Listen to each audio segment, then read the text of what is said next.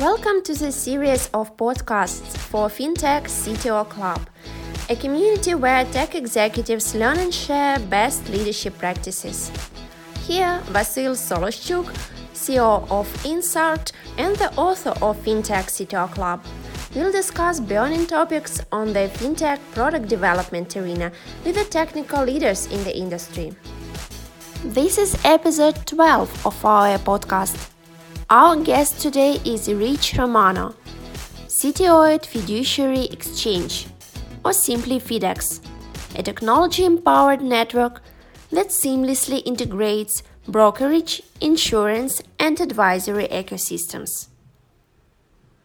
Let's start. So my very first question is, could you please introduce yourself and tell us about your background, specifically in fintech and wealth management, and what's your current role?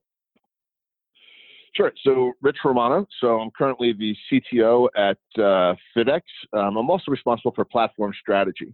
So if I go way back, I've always had a passion for technology. I was one of those kids in eighth grade that was, I first learned how to do code on an Apple IIe in middle school, and from there, actually focused more on towards the mathematics sides of things. So I came out of college with degrees in economics and actuarial science, and I started getting involved in the actuarial side of things, doing product development, product pricing. I worked in, at the carrier level. I worked in the consulting space, and then I started to migrate into the system side of things, where I quickly started working on pricing systems, on reserving systems. And then from there, I started to move into, and that was all, once again, primarily all the focus has been in life and annuities at this point. And then I took a job working with a firm that developed policy admin platforms, and really loved the interaction with clients, building out platforms, doing large implementations and large conversions, because you got to see the whole purview of everything that happened, everything from front office interactions to home office interactions to back office interactions, and really the importance of technology and how technology was enabling process. And over the years, you realize there was a lot of examples of where technology enabled bad process, right? People tried to just let's go find something to enable what we do today versus let's figure out what we should be doing and then pick the technology. So, as process reengineering became big in the industry, I took the surfboard and jumped on that one as well. And then for about 10 years, I also ran a capital markets practice in Manhattan, where I was responsible nationally for insurance as well as for financial services, working in investment banking, buy side, sell side, with the who's who of Wall Street. All right. So thank you very much for telling us about your background. And my next question is, during your career, you had a number of different roles, and at the moment you're in the role of Chief Technology Officer. And the question is, so what do you see the main challenges for you as a technology leader of the company at the moment? So what are the main problems, challenges that you're trying to solve? Sure. So I think the having had, and kind of went a little bit deep on my background, is because the industry, if you look at the insurance industry, it's very siloed. It's very siloed. So if you look at solutions, they're point oriented. There's solutions for new business like illustrations. There's solutions for product research. There's solutions for placing apps. There's solutions for transactions. And I've always sat back and said, you need to be able to pull this together. So, the challenge that I think that we're out there conquering is putting together a seamless life cycle. So thinking about what's the input into my process and who's my downstream consumer. So we look at it from a full life cycle, the ability to look and finalize and, find a client's need and let that process then from a technology seamlessly connect those dots. So whereas I find that, if you think of it as a string that's got a bunch of knots in it, we pull that straight and we make a singular process that allows you to continue to build on every step you just did. So reduce the amount of data entry, enter once, build upon that. Take the existing information from a proposal and then initiate the account placement from that. take daily data so that now it's on the same basis as equities and other market-based instruments, so that the advisor, the insurance fits into the way the advisor does business. So once again, what's the process? It's the way the advisor works with their client. What technology do we build? We build technology to fit insurance and annuities into that process. So the challenge was really been trying to get everything into there, and I think that is the thing that we're out there and we bring to market, which has never been done before. Okay, thank you. In relation to this question, so do you see that, what are the main differences between the role of CTO and probably the other roles in different types of companies? So because you worked in like bigger companies and smaller as a technology leader. So what do you see like maybe the main difference of the roles? Yep. Yeah. So if you look at, when you look at, our organization, a CTO in our organization has to be a hands-on leader. So it's not about, creating metrics for the board. It's not about, looking at ERP systems and where staff is. It's not about trying to coordinate, with vendors. It's about getting down into it and taking all the experience you've learned and leading. So the ability to go through and look at Azure and look at Amazon Web Services, determine where you think the hosting is. It's the hands-on development of your cybersecurity policy and all the do's and don'ts.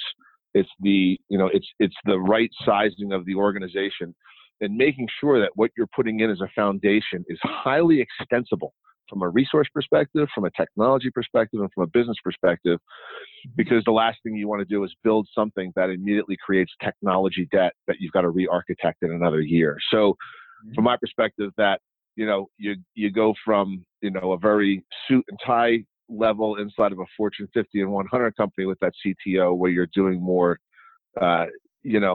management type reporting, versus here, it's really, you're building the business to make sure that it's going to continually build upon its successes and that you've got the right technology and the right resources to cover all those aspects. So it's a much more hands-on, leadership-driven environment in a smaller environment compared to the big one. So the problems you face come at you from every direction. It's from new large requirements. It's dealing and managing vendors and the integration methods. It's dealing with clients where they might have issues. And it's really building everything from scratch. So you not only have to build the blueprint, but you've got to then manage the building of that building to make sure that it's not going to collapse upon itself. Okay. Yes. Thank you. It really makes sense. And so my other question is, let's discuss the current product that you built. And so could you please name the major the major problems that you solve for your clients, and what are the major features and parts of the system of FIDX? Sure. So the solution, right, is to be the one point to where allows an advisor to facilitate their clients' needs and the selection of the right product for that client, the insurance product for that client, and then the ability to open and then actively manage that product inside of the wealth management advisory platform. So it's really to be the connective tissue between the carriers and the wealth management platforms in order for an advisor to be able to effectively offer insurance products for their clients' needs and to be able to manage those on an ongoing basis. So that to me is the largest problem, right? It's classically, I like to define it as the swivel chair, right? So it's taking out multiple system interactions, multiple reentry of data, and then also where is this thing today? Maybe the client did something I don't know, right? Clear visibility on a daily basis into that insurance product. All right. So another question is, so we have actually we have researched the WealthTech market pretty well because we run also the WealthTech club, and they've done something like 100 interviews with the with the technology companies who provide the technologies for wealth management, and also some of them are our clients. And the question is, the space is pretty segmented and fragmented, we can say. And there are solutions like all-in-one solutions trying to cover all stages of financial advice and provide as many different options for wealth managers. And also there are more niche solutions which are focused on financial planning or on risk analysis or on reporting. So how do you see your platform in this landscape of wealth tech solutions? So what is it? So how do you stand against other solutions? Sure. So exactly, the word you used that I honed in on was fragmented, right? And then the other ones where there's it's the all-in-one solution. I've been there. I've seen that. I've gotten the T-shirt across all of those fragmented solutions, and I've seen what people are calling their singular solutions. And they're still they're somewhat, even if the all-in-ones are still segmented. They're tied together and they're fragmented. There's no singular process, because I think the issue in the industry has been that there's never been the combination of a large firm like an Envestnet who is dedicated to building out insurance and saw the value of insurance to their clients, that you really have the opportunity to say, how does insurance and how do annuities fit into all those aspects of the fragmented market today, and what's the right way to put those together so that the advisor's desktop, the place where that advisor does their business today, is the place where you'll fit into that ecosystem. So if you look at classic all the well-known firms that are in those siloed environments, a link on a desktop is not a seamless integration, or it's not a seamless activity to where the advisor, it all comes back into that desktop. So, we, at FIDX, we're huge believers in that we don't need to own the skin, right? Our job is to make sure that we have the right strategy around APIs, around embedded UIs, and around the ability to offer data, rules, and UIs at a service level to a wealth management platform that already has that advisor as a captive client, right? Because the advisor sees the value in being able to manage their entire book. They don't want to go out to different platforms and different systems, right? They want to have the ability that if they use a MoneyGuide Pro or an eMoney or all the other financial planning processes, once they come to a recommendation, they want to act on it, right? They don't want to wait 5 days or 10 days and go through a paper app submission and figure out where is everything with the carrier. They want to act, and they want to act in an aspect that's efficient. So where we also provide is based on what we're doing, we really are in the driver's seat to have a significant impact on the amount of not in good order, or NIGO, applications and processes in the insurance space, right? So we enable the advisor in their back office to reduce the number of manual touches. We allow the carrier to reduce the number of manual touches. We're reducing the amount of noise in the system, right? So, for us, we love being, we always call ourselves Insurance Inside. We love that because, what that does is it puts us in the ability to become part of the engine to facilitate those processes in that seamless fashion. So I think what we're doing is revolutionary in the aspect of no one's had the ability to do this in today's world, in the world today, in either wealth tech or fintech. They've come close in areas, but they've never had the ability to stand behind the scenes and be the facilitator of that. All right, thank you. So another question is, as we discussed, the wealth tech landscape is pretty fragmented, but the strategy of many companies is to do as many integrations as possible, or at least to do the strategic integrations that they see, and also provide the API themselves to let the other solutions integrate with themselves, depending on the business model. So so the question is, what is your strategy regarding integrations and developing APIs yourself and providing them for third parties? And maybe you can name a couple of major integrations that you have done. Right. Great. So, our strategy, API or otherwise, is one of consistency and singularity.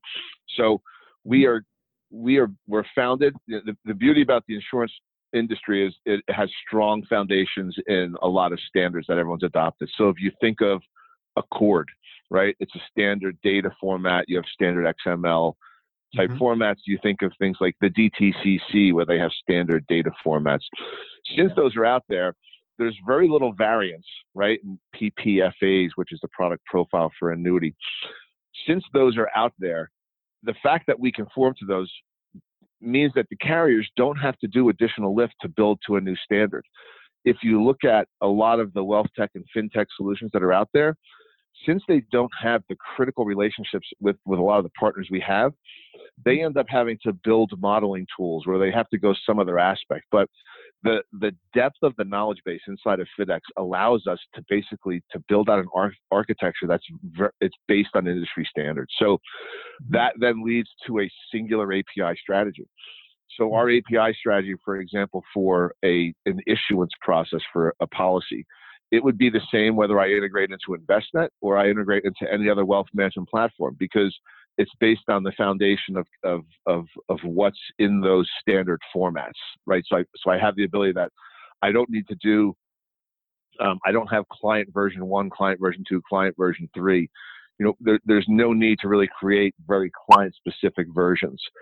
So as I look at how I offer product, so the annuity products, so the aspects of what's the name of the basic things like the name of the carrier, the name of the product, the features and functions, we also have added in supplemental, what we'll call, attributing data, to where we take the product data and now we fit it into the lens of financial planning. So if you think of the way financial planning looks at things, I'm planning for retirement, I'm planning for an estate, I'm planning for, leaving money to my heirs or education. We now start to frame product into that. So we've done the adaptation on our side so that we can have a consistent API strategy out to the clients. And then the other aspect is, from an API perspective, Swagger document is excellent, right? Everyone, it's a standard in the industry, but when someone picks it up, you don't get out of that, what's the business function? What is this API solving? What's the purpose of it? We've taken a step further and we add that to our documentation. So if you were to subscribe to our APIs and discover them, not only would you get the technical integration method and the data that you pass and how do you call the APIs, but you also get the business understanding that says, this API solves for the policy issuance process. Here's what each step inside of this API does.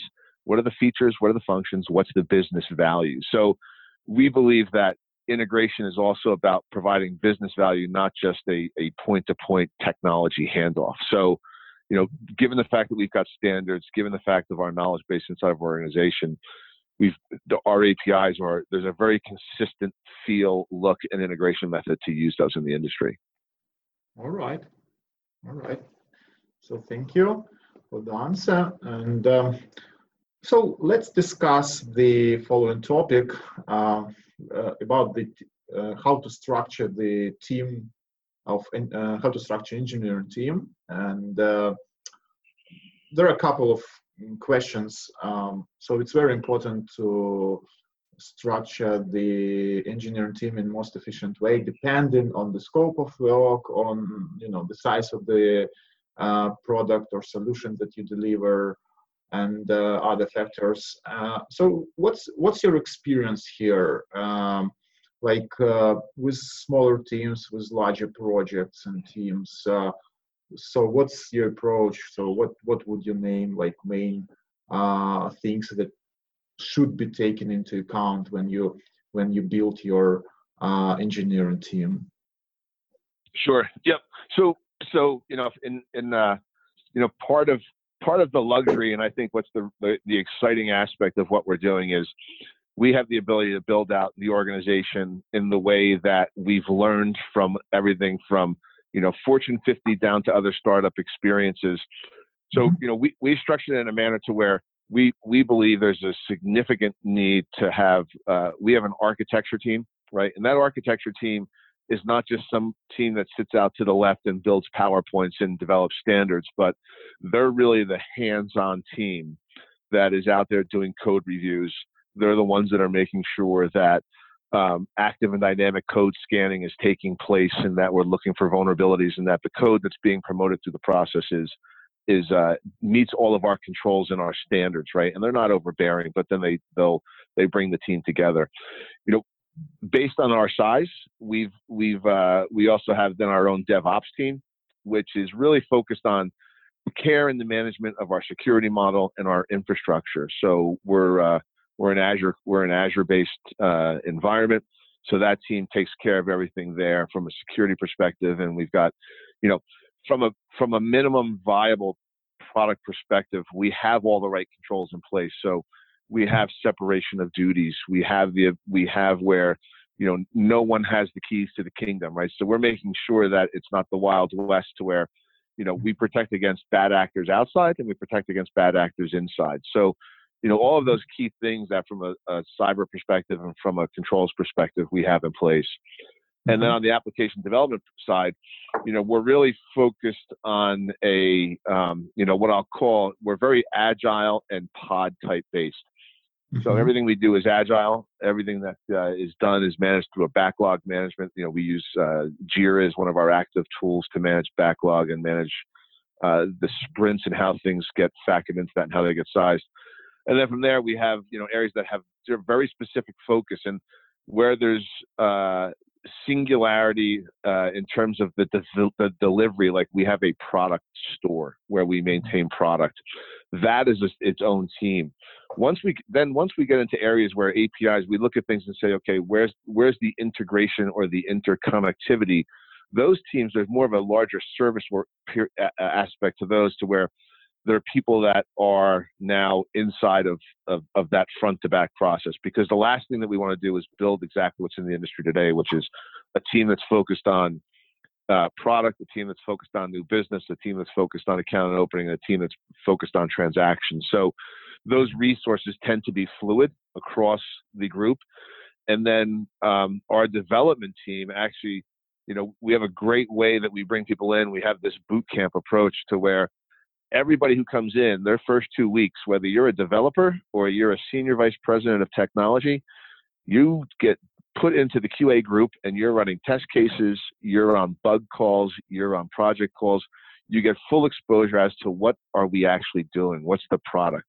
Because I think it's really important from whether you're an app developer, a QA, or a project manager, you have to understand the platform that you're working on in its totality. Then when you're there and you're working and you have an API for data, you can look at that and say, I saw this in the platform. I know that this data is going to find its way to reporting. I know this data is going to find its way to transactions, and I know this data is going to find its way to, research.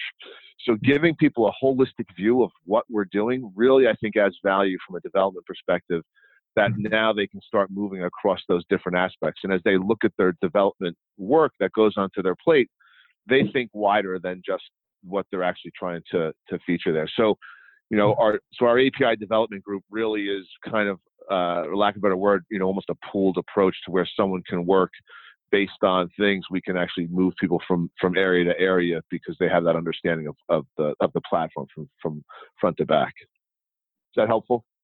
Yeah, certainly. It's very interesting, you know, to learn the actual experience, how to structure the teams, and what is the approach in different companies. Because we have found, I mean, like, we have identified that this is the most the most interesting question that everybody wants to discuss and to understand how to do it better. And also, you know, in the relation to this question, so what metrics, if you use any, do you use to measure the performance of your engineering team? And not only the team, maybe each specific team member, the whole team, the part of the team, maybe depending on the, you know, again, the structure of your team. So do you have any kind of metrics? What are they? So what's your experience here? Sure. Yep. So I am a huge fan of structure at the level that you need it. So what we have not done is put an incredibly heavy structure in place just for the sake of having it. So our structure, everything that we do is based on. So we manage. Jira is really our enterprise management tool. We use Agile. We use Service Desk. That gives us a single point to look at everything from here's when the intake process. So when we get requirements, how does that drive its way into epics? How does that drive its way into backlog, into projects?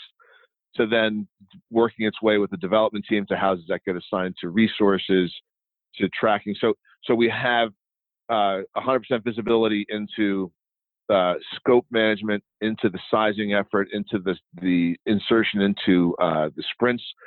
We also then have the ability to say this was sized as a 3-day, 5-day, or this would fit in one sprint. What was the actual output? Because everyone's logging in then, when things are completed and it goes to the QA area. As we manage defects in that process, those also tie back to those. So we have full accountability and traceability back to requirements and epics and what the actual developer is working on. So we have pretty clear visibility, and we use that to do our dashboard. So we can look at our ability to deliver functionality in a sprint, over quarter, over week. We have the ability to say, here are the, and we don't use them as a stick. We use them as a guiding tool, right? So as we see that certain resources might be slower than others, we take that as a training opportunity, and we're so hyper focused on culture and the DNA of our team that we always look to bring people up to speed as to where they are and really try and understand where their sweet spot is. So those tools allow us to do that across a couple of different aspects of our business. Our classic versioning control tools also give us insight into, how code's being promoted on what frequency, and then we have very strong controls around our release management process and our promotion process. So we can look at, the amount of code that was put into that release, what type of testing was required, the size of the defects, and then we can start doing more analysis based on what we've put into our release size and feature and function.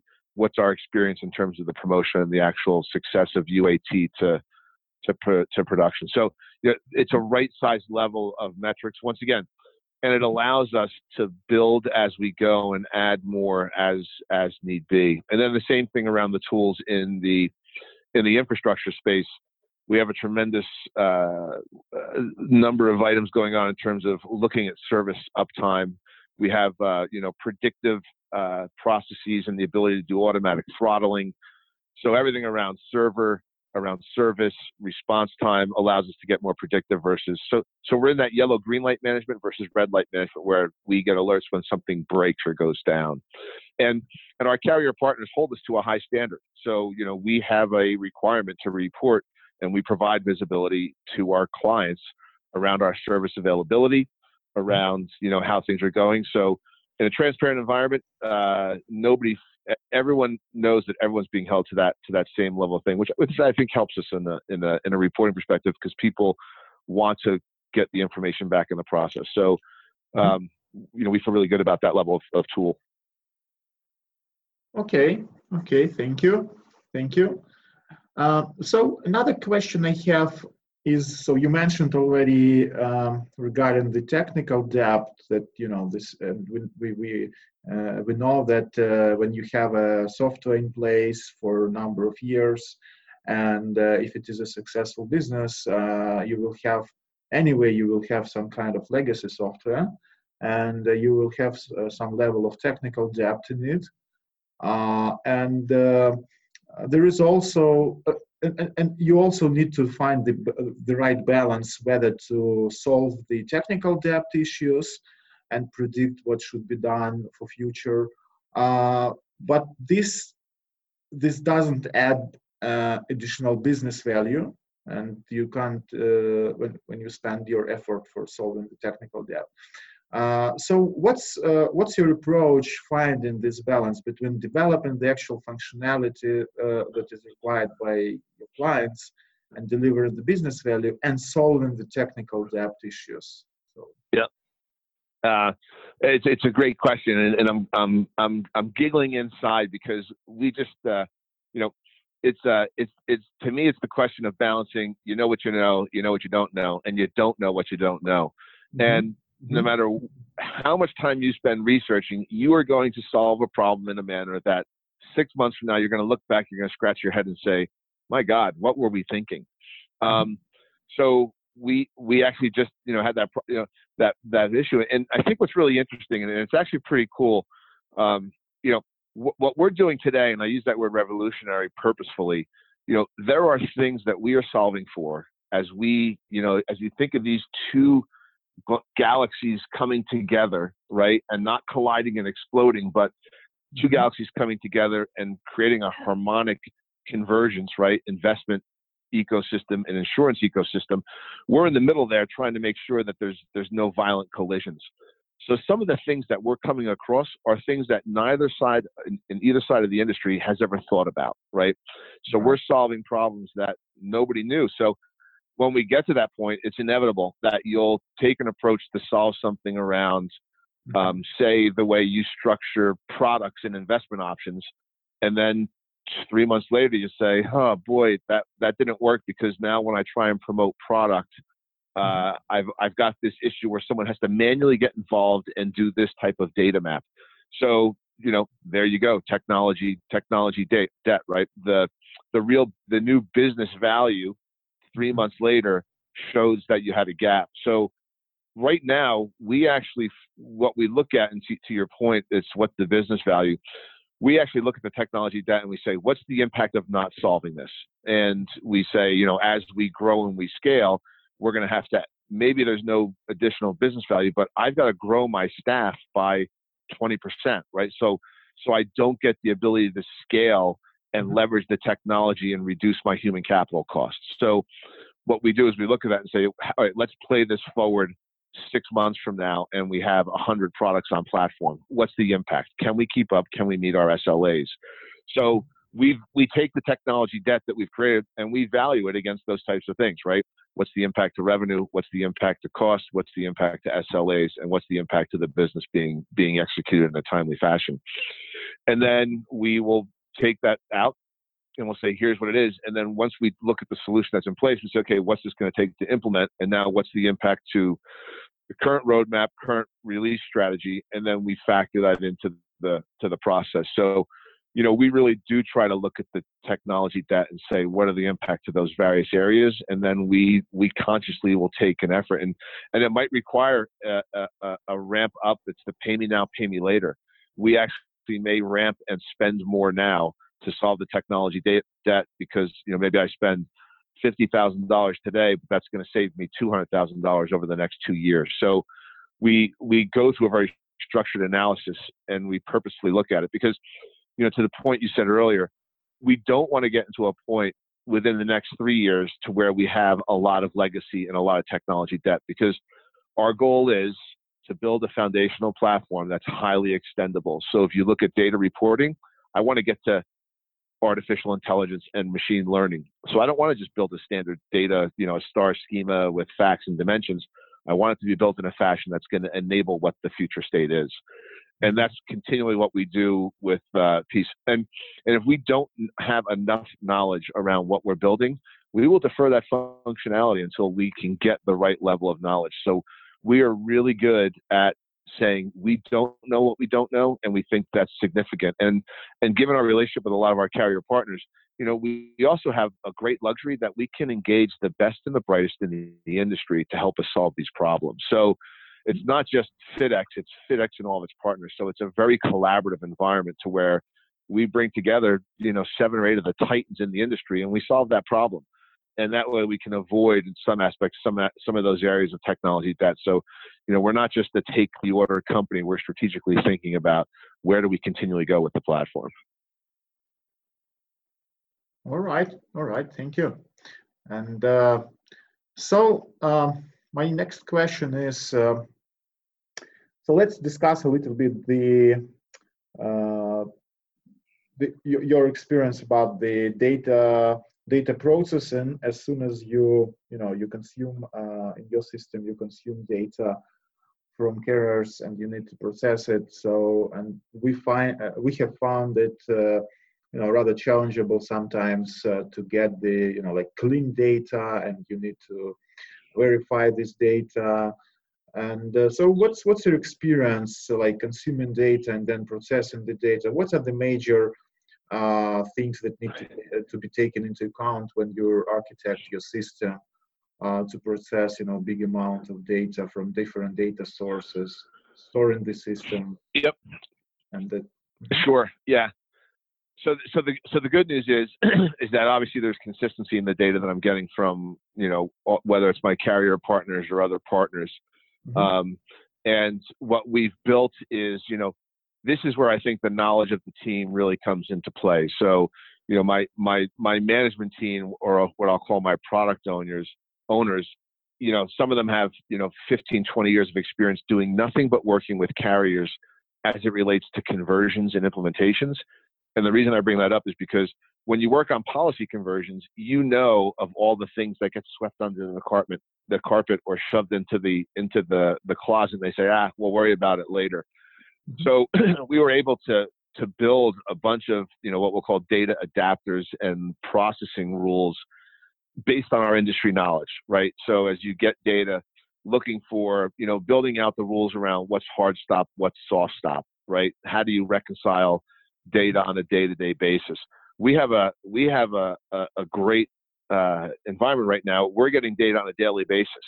In a lot of environments, whether it's a broker dealer or other consumers of carrier data, they may get data or frequently they get data on a less frequent basis. Mm-hmm. So the reconciliation process can become daunting, right? Trying to reconcile what happened during that week or what happened when a carrier reversed and reprocessed transactions. Since we're getting daily data, for us, it's a lot easier to reconcile that data and look for variance.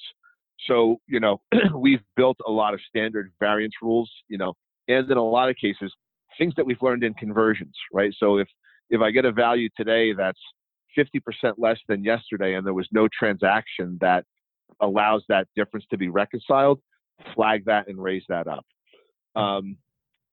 So a lot of the gotchas, we don't just take the data and look at it and say, the header record and the footer record say there's 110 records and here's the sums in those columns. We go deeper. We say, is the data reasonable for what we've gotten? Just because the counts match and the totaling or that footer record match doesn't mean that what you have inside is necessarily there's any issues with it. So we've worked very diligently with our carrier partners to set up those rules and that process in terms of notification. We've also put in,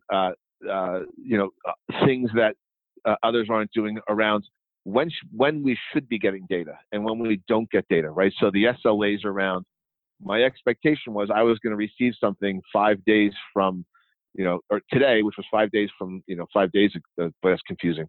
I should be getting something in 5 days from today based on the event that I just captured. And when that data doesn't come, we actually notify the carrier and say, hey, carrier, we were expecting this widget to come over and we didn't get it.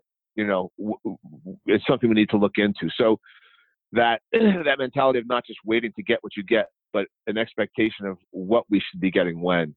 So we've built an engine around a lot of past history and experience that, really, I think it's a testament to the knowledge and the industry experience of our team to build out that type of approach. But, you're always going to have those issues, regardless of whether that data is sent to the same data sent to 500 different parties. Just because we're getting potentially the same data, we're still looking at it and doing some forensic analysis before we consume it and say, good to go. Does that make sense? Yeah, certainly. So thank you. It's really interesting. And so I have a few more questions. So as a CTO of the company, you need to tackle many different things through the day. So actually the question is, so do you use any kind of time management technique yourself to manage your time, how do you manage your tasks, how do you prioritize them, how you plan them? So do you have any approach here? It will be interesting to know.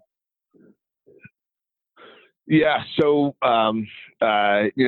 to me, we talked about what's the difference between a CTO in, my environment versus a CTO in a Fortune, 100 or 500. I have no assistant.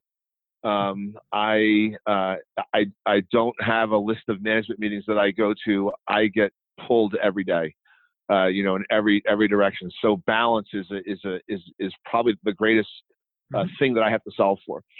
So I'm pretty relentless, and some people think sometimes I'm a little overbearing, but I'm very big on making sure that I schedule meetings with 5-minute gaps in between and shutting those meetings down on time and making sure that efficiently that things are being managed and captured. I use, right now Microsoft is my best friend. So I use, calendar. I use action. I use the follow-ups. And I proactively schedule things in the future that, make sure I have things. But I also set aside time. I block off my calendar first thing in the morning and then last thing in the day. And I go through a daily reconciliation process, right? So I almost get very scrum with myself, right? What do we have to accomplish today? What are the big things? And then, knowing that there's the unknown, things that are going to kind of, might sidetrack me during the day. So I have a critical list every day that I have to get through that are immovable objects. And then at the end of the day, I reconcile that. I say, what did I set out to do today? And I score myself. How did I do against that? And then what are the things that, a critical defect came up or a critical carrier issue came up to where the thing I said I had to get done, I couldn't get done. So I make sure and then I adaptively move my calendar going forward. The other thing is I empower my team that everyone is accountable and responsible to make the decisions that they can make. So, when people come on board, we have a structure that says, here's where you are on the organization. Here's your ability to either dedicate the organization, dedicate the team, or dedicate yourself to make a decision during this process. And I make sure that I tell my management team that, if you put me on an email, it's something that I have to act on. So I make sure that I do not get CC'd on every email around a bug that's going back and forth. So I think, it's important to make sure I keep my management team and their people that report to them in check in terms of, how much noise they put into my day. So and they understand that, right? They make sure that they only pull me on when need be into those critical issues. So, every day I'm my own assistant. I also make sure that it's critical for me on a daily basis to making sure that I start the day off. Here's what I'm going to do. Here's what has to get done. And at the end of the day, I reconcile and make sure that my rest of my week goes there. And then, from a strategic perspective, I own platform strategy. So I'm very good at getting ahead to make sure that I have a very diligent structure. I have a lot of program management and very large enterprise engagement level. So I know what it means to have to serve multiple masters. So I make sure that I'm carving time out from a relationship perspective and then also from a vision perspective to hit the dates I have to hit to make sure that the roadmap keeps moving itself, forward on a quarter by quarter basis. All right. So thank you. So a few last questions. So the other question I have, so how do you learn? So what works for you the best? Like reading, attending conferences, maybe talking to other experts in the area.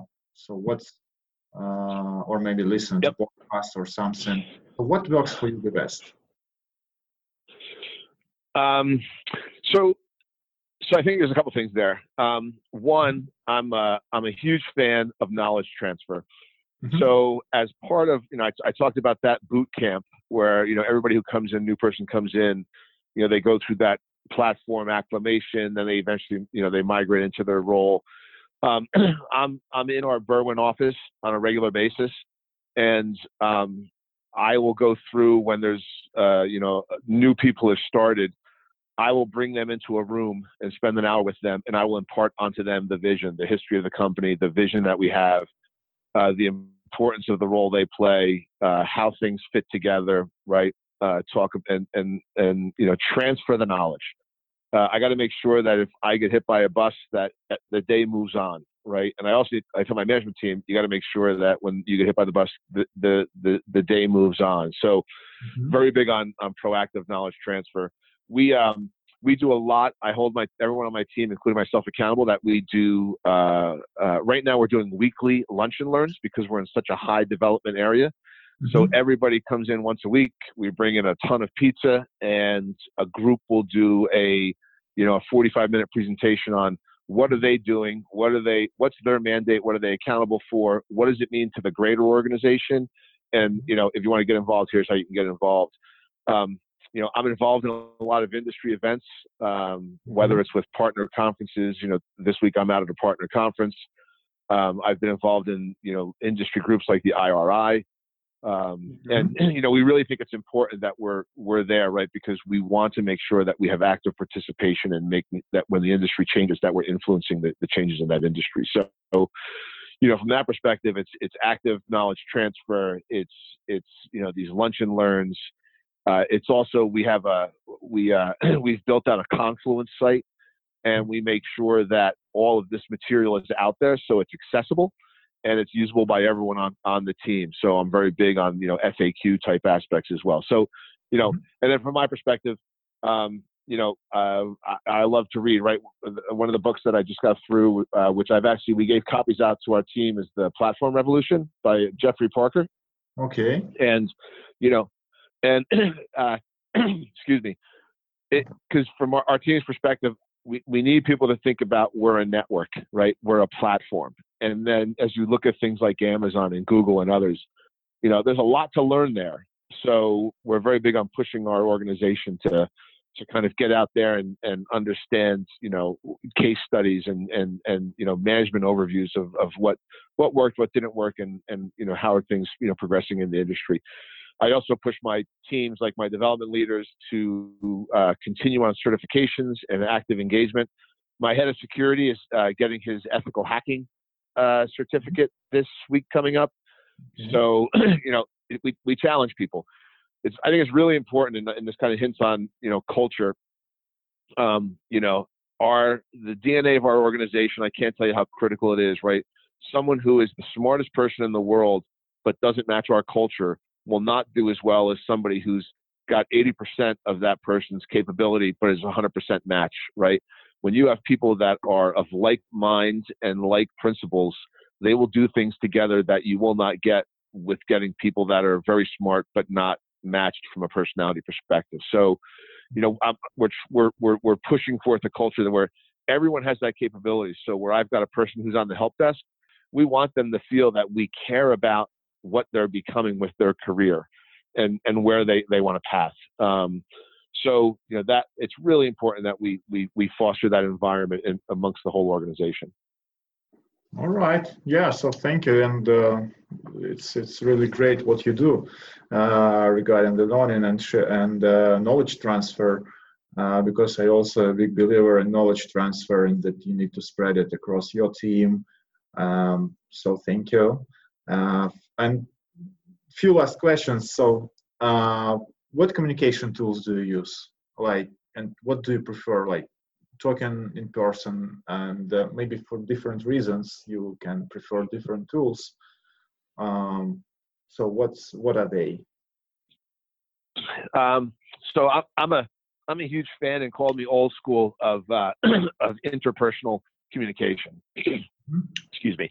Okay. So anybody who knows, I'm sorry, anybody who knows me will generally have a bet on how fast in a meeting I go to the whiteboard and I pick up a marker. I'm a visual person. I believe that, drawing pictures, diagrams, and conveying information through things that are easily consumable is important. And then, and giving people artifacts versus just talking about things and saying, go do it. So, I'm very big on that. I like this concept of almost like, there's a floor general, right? Like, so a project manager needs to be on their feet. I like to manage my status and understand what people are doing at the coffee machine or in the cafeteria or by the pizza boxes, right? You get people in an environment where they feel relaxed. They don't look at you as the CTO. They look at you as someone who's hungry. That's just getting their lunch. And I make it very conversational, right? That's how you get how are people feeling? How are they ticking? What's important to them? I'm also very big, when I do communicate, via whether it's emails or things. Once again, that principle follows its way through. I like entity relationship diagrams. I don't like schema. I like those with this. A has a relationship with B. B does this for C. C can do this many things. Getting people conceptual to logical to physical is really kind of the way I like to go. So when I communicate, I like to bring it at a conceptual level, make sure they understand the concept, take it to a logical, what does that mean? And then they can take it to physical to say, here's how I'm going to go do that. So, those are my preferred methods of communication. All right, thank you. And the last question is, what is the most motivating and interesting part of your job, and what do you think is the most boring part of your job? Everything about what we do is just wicked fun. I can't think of a better I can't think of an organization where I've had more fun, where I've had more opportunity to grow, even in my own career. I've been at this for 30 years, and if I tell everyone that comes on board, it was serendipitous. It seems like everything I've done in my career led up to this moment to start this company and to do what I'm doing now. All the pain, suffering, joy, and success that I've had in my career has really brought us here. So everything about what I do, I think, is just a great opportunity to help move the industry and really satisfy this gigantic gap in the way things are happening today. And that's the fun part, and it's also the most challenging part, right? Because we've got to change. We have to change perception. We have to change the way, education is big in this. It's not just about, to me, the technology is the easy stuff, right? It's behavioral change that's always the challenge. And for us, the greatest opportunity is to be able to take technology and move it into this is why it's going to make your practice better. This is why it's going to make your home office more efficient. This is where you're going to be able to now focus on more client interactions, right? Taking technology and humanizing it. That is the greatest opportunity, I think, that confronts us in what we do. I have all the classic challenges. I got to find all the right people 10 days before anybody else can find them, because the resource market is very tight right now for great, talented people. I'm not a huge fan of stealing people, right? I want people to feel like they're coming to us because of what we're doing versus they're out looking for a job and they happen to land on us. So those aspects are, we're confronted with the same industry challenges as everyone else. And I think some of the other aspect is I love to sit back, and there's times when I'll be in our Berwyn office and I just smile, because you walk out there and you see 30 people that they're literally moving together, right? And when one person moves out to the left, somebody inevitably walks out and pulls them back in, right? Or they say, why did you move to the left? And they say, this is where we need to be, and here's why. Everybody moves to the left. So we've got this, it's such a highly dynamic, interactive, open environment with such transparency. It's great. That being said, it's also another challenge because, we get people who are very passionate about what they do, and we have people that are all born leaders. So, sometimes you got to get in there and facilitate a couple of them to the right solution. But, honestly, at the end of the day, it's a wild ride. And, as I always tell people when they join, I say, buckle up. And it's really great because, we have the opportunity to watch people grow. We're bringing a lot of young people on board that are just hungry, they're passionate, and they're really intelligent. And watching them grow in their knowledge base and fit into the team is just, it's a very satisfying moment as a leader. The ability to help coach people and help them realize their potential is probably one of the biggest benefits of the job.